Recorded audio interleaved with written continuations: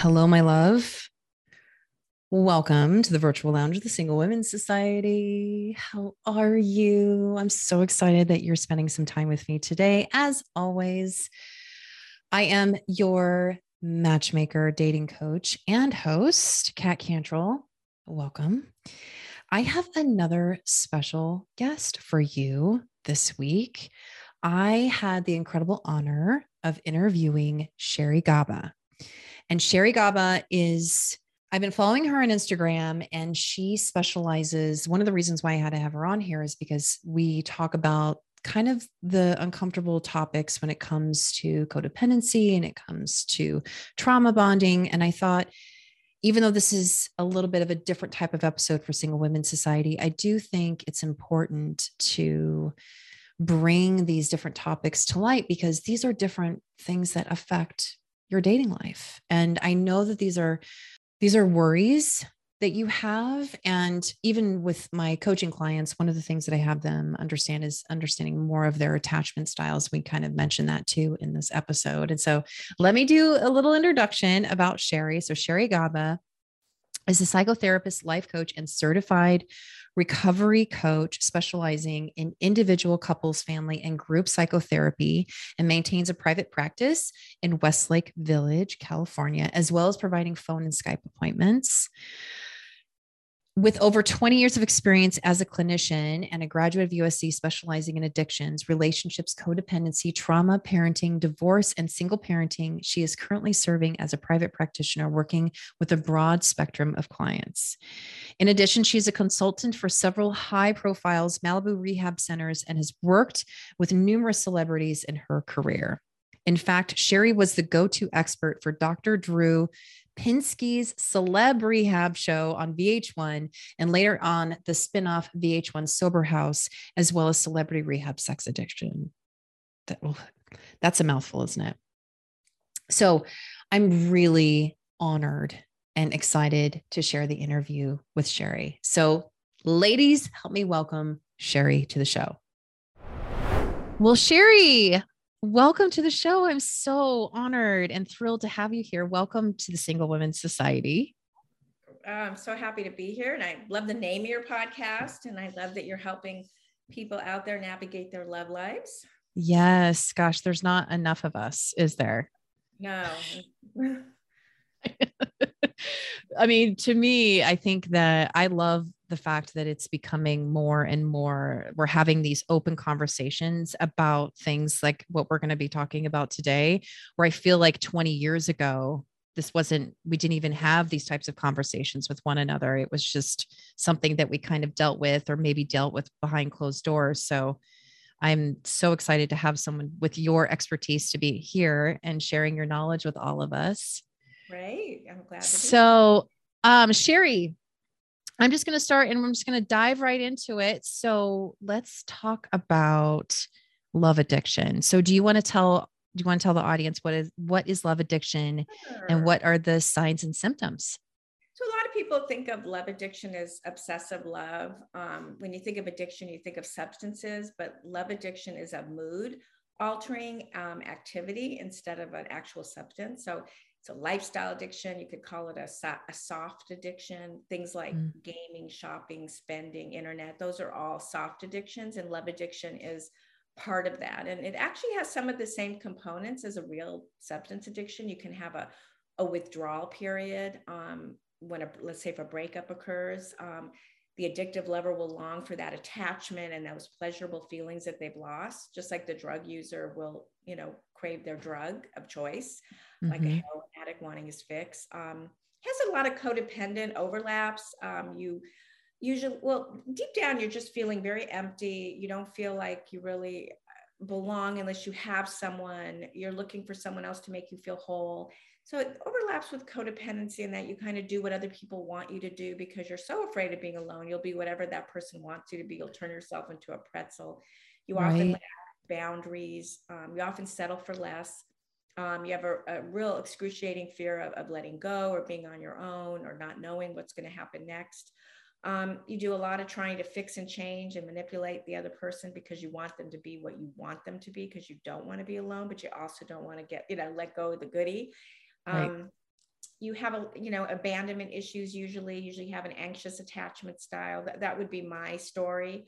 And you just end up giving up parts of yourself out of fear that, you won't have this person, or you'll be, God forbid, alone.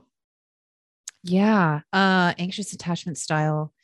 I too, before I'm a recovering as I was talking to you before, I'm a recovering codependent, and anxious attachment style was definitely part of my issue, especially when I went through my divorce and I started dating again. I found that I was really just grabbing on to like anything that I could get my hands on.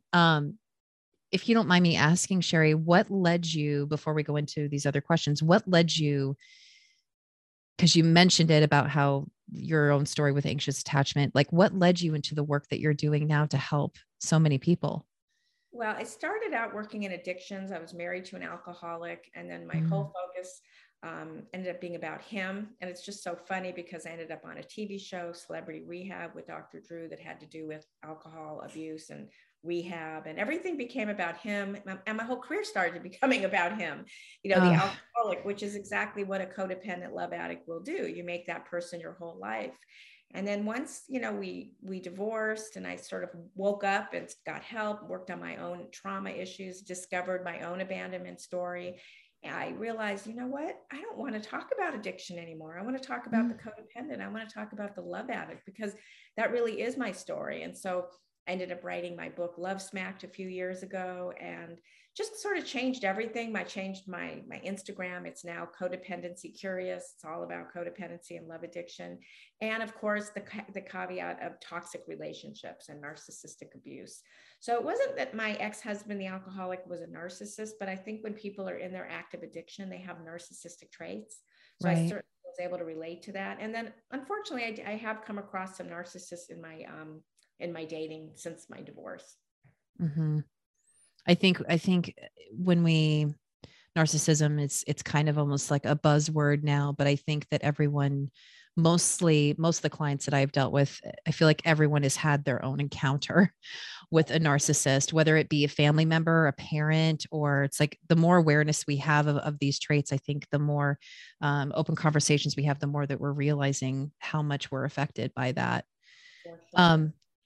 So when you talk about toxic relationships, so a lot of the feedback that I get as a dating coach is I get, what are the red flags? What are the red flags? What am I looking for? And so how do you know how do you know when you're truly in a toxic relationship?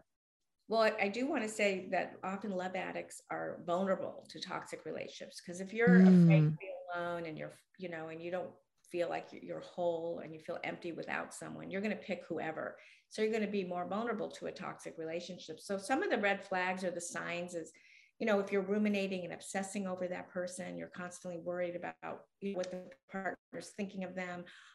You alter your life habits for that person. You're trying to do everything to please them.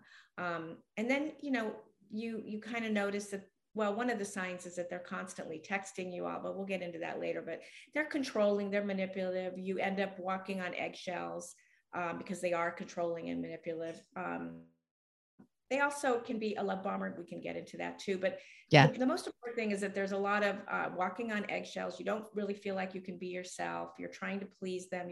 You're trying to be what you want them to be, and you're hoping they'll be what you want them to be. So you're two false selves coming together. Toxic individuals tend to always have to be right. So you feel guilty about everything. They're always turning the blame on you. So anything that you're feeling or anything that you say, you're going to worry about, because they'll probably make you wrong and they'll be right. A lot of fighting, a lot of verbal fighting. It could get into physical, very manipulative, controlling behaviors. They might be dominating your actions more, telling you what to wear, how to dress, how to do your hair, what to do for a living. Maybe yelling and insulting, criticizing, degrading you, embarrassing you, shaming you. Physical injuries, a lot of disrespect. How do they treat you? Do they respect you? How do you know if someone is respecting you? Does your partner know this? And can he or she still choose to do the opposite, even when you plead with them to not disrespect you? Are they chronically late? Are they forgetting important events? things like that. Usually a lot of dishonesty, lying, betrayal, and cheating. A lack of self-care. You see that you're like not taking care of yourself anymore. You're kind of letting your appearance go. You're neglecting your mental and physical health. You're just, becoming sort of a nothing person because they become your whole life. They become your whole life. And I think too, just one of the things that I think that if you're starting to really question and have these questions, that's really when it's time to take a good look, right? And take a magnifying glass of really what's going on. So let's talk about love bombing.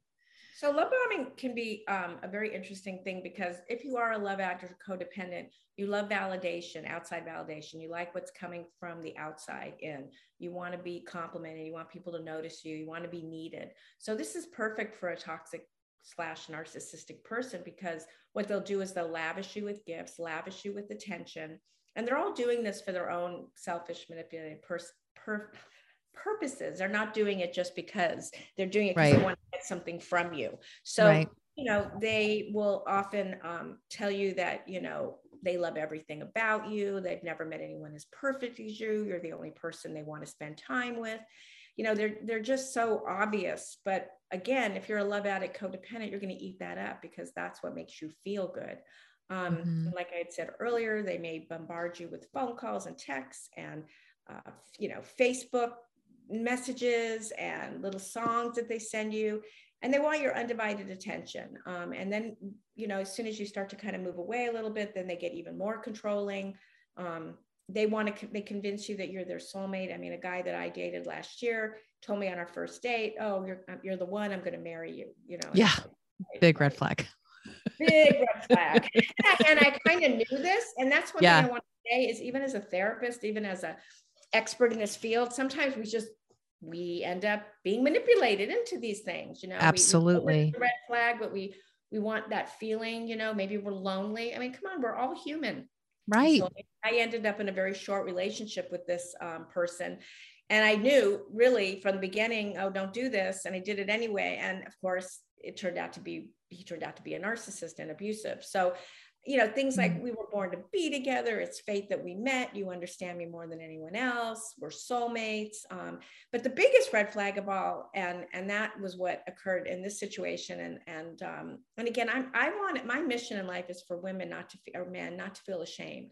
If you've had a lot of relationships that haven't worked out, or you've been in toxic relationships, you've been with a narcissist, or you are a love addict or codependent, let's get to the underlying issues and figure out why you keep attracting that, or what's going on that you are not having enough self-worth within yourself to not, pick those people. And then if you do, let's figure out how to get back on the horse again. But I don't want people to feel ashamed or blame themselves, because we're all vulnerable. But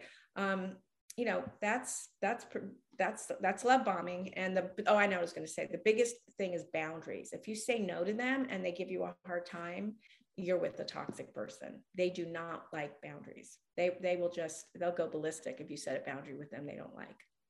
Right. My ex-husband, one of his favorite sayings to me is that he used to tell me, I didn't marry you to be told no. That's what he. Oh God. Yeah. That's very toxic. Yeah. Very, very toxic. Yeah. Sorry, I'm not going to turn this into about my stuff. I want to talk about you. That's okay. So because it makes us relatable.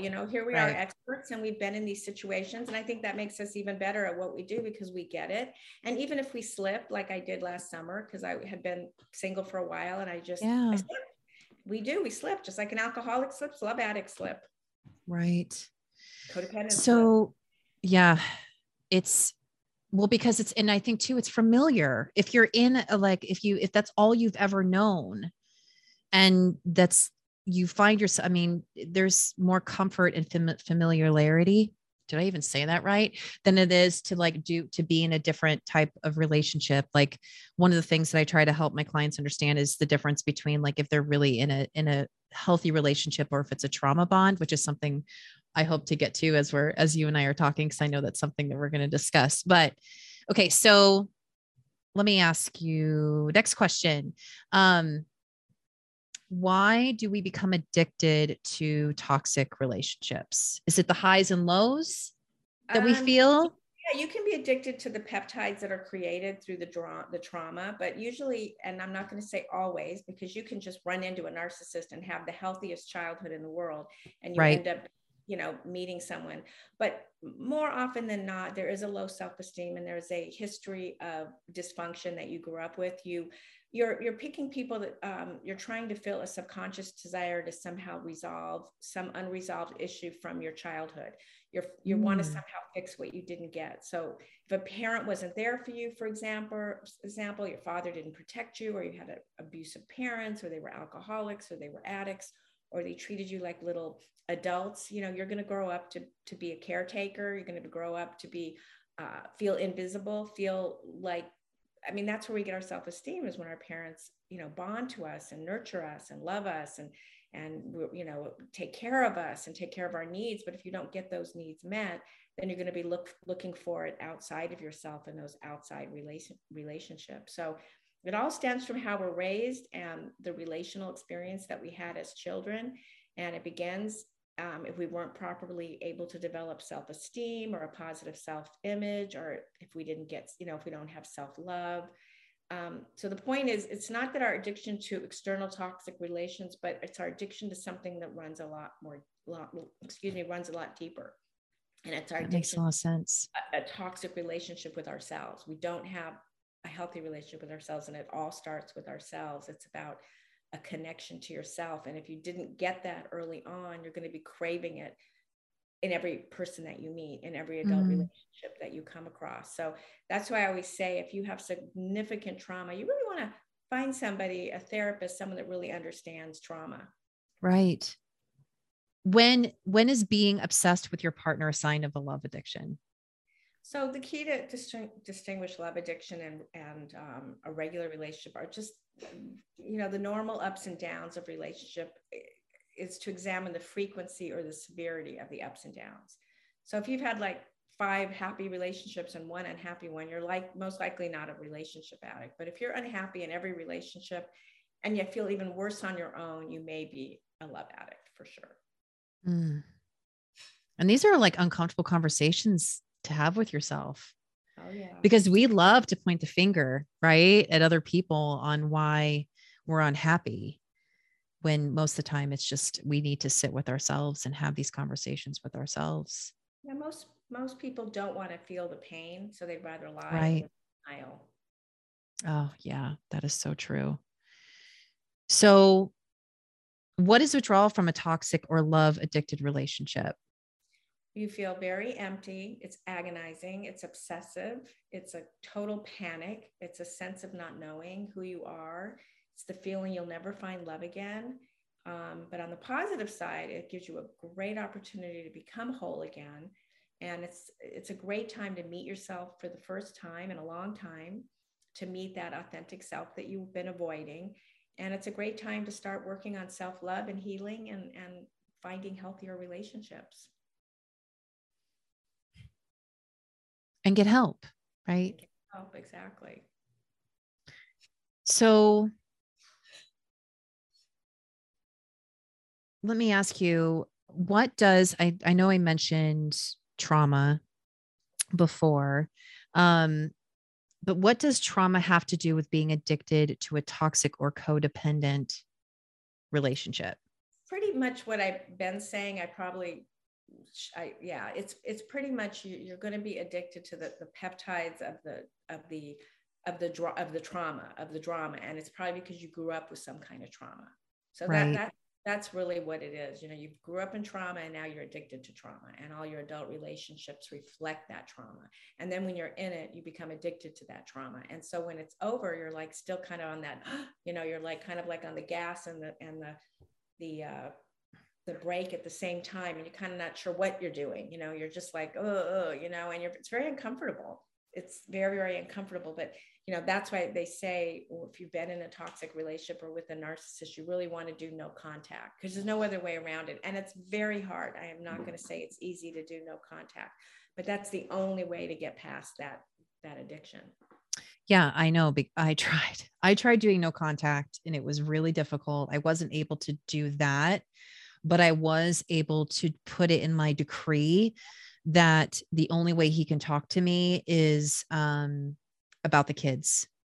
Because when I was leaving him, he was obsessed about me dating other people. Like it became like this whole thing where he would want to talk to me about that kind of thing. And I had to put it in my decree that the only thing that we would talk about is the kids. Yeah. Yeah.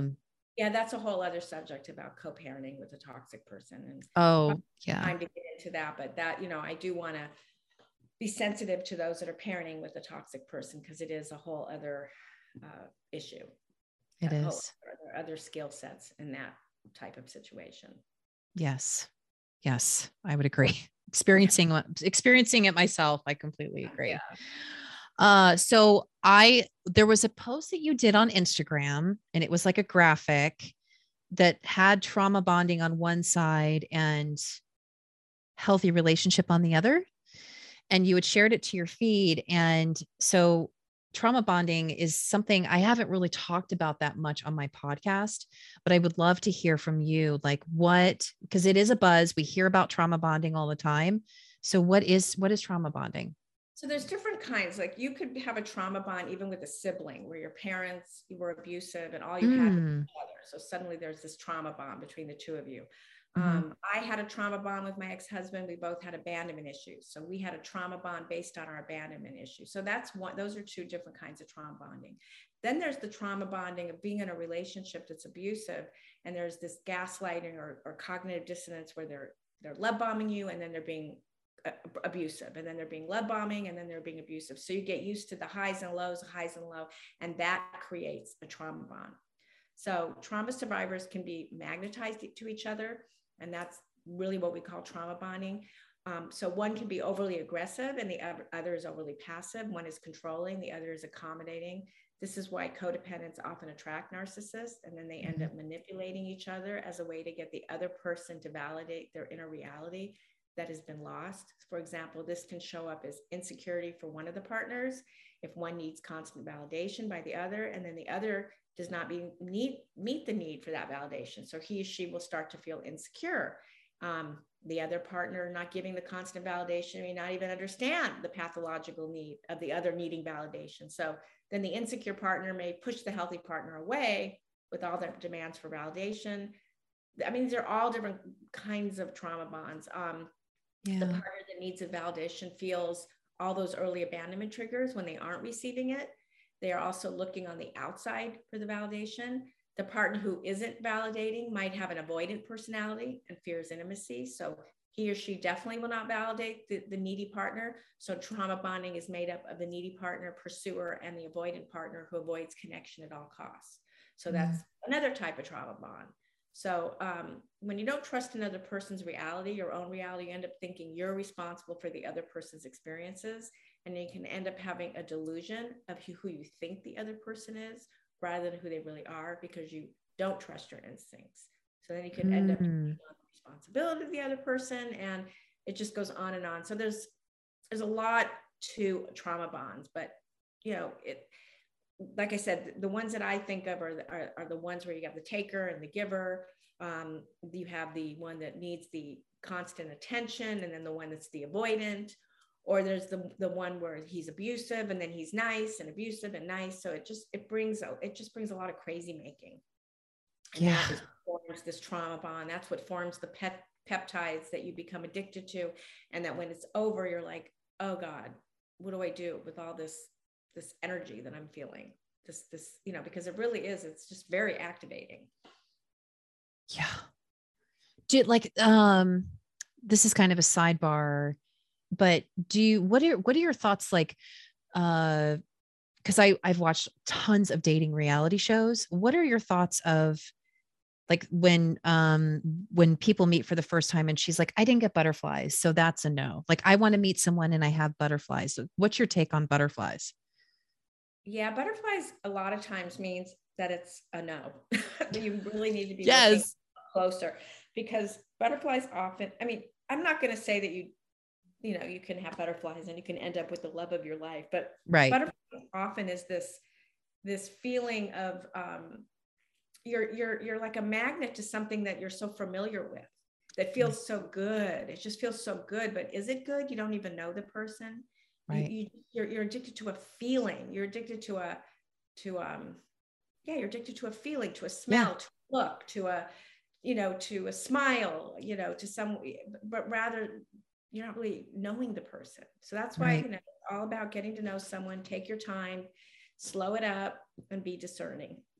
So Sherry, if my audience is interested in working with you or wanting to know more about you, where can they find you? Great. Well, one of the things they can do is get my free ebook, Narcissistic Partners and Obsessive Love. And they can go to sherrygaba.com/NP quiz. So that's sherrygaba.com NP quiz. And I assume, Kat, I'll put it in the show notes. Yep. And then I have a membership group coaching program that's $1 for your listeners. It's $1 for a week, and then it goes to $27, and it's a monthly group coaching, and then it's a 10-week video course on love addiction, toxic relationships, and codependency healing. And then I have a lot of cool interviews in there, and I have all kinds of stuff in there, worksheets, and it's just a treasure. All the goods. Yeah. Exactly. All the goods. Exactly. That's wonderful. And where can they find you on social media? Oh, and that link is wakeuprecovery.com/IG1, wakeuprecovery.com/IG1. And they can find me at Codependency Curious. Wonderful. Well, it has been such a pleasure. I really hope that my audience, that they sat there and took a lot of notes. You gave us so much information, and I am so grateful for your time, Sherry. Thank you again for being on the show. You're welcome, Kat. All right, my love. I know it was a little bit of a heavier episode, but I hope that it sheds some light as far as if you've ever had these questions about yourself and about codependency, and especially narcissism. And I know that I kind of touched a little bit on my own personal journey with that it kind of puts you at ease. And if you ever have any questions or you're interested in working with Sherry, I will make sure and put her contacts into the show notes, but you can find her on Instagram. That's where she spends most of her time, at Codependency Curious. And I will make sure that she does have a relationship quiz. It's a free ebook. I will make sure and also put that link down in the show notes so that you can just pull it up and access it immediately. All right, my love. Thank you so much for being here with me this week. And remember, true love is waiting for you, and I will see you next time. All right. Bye.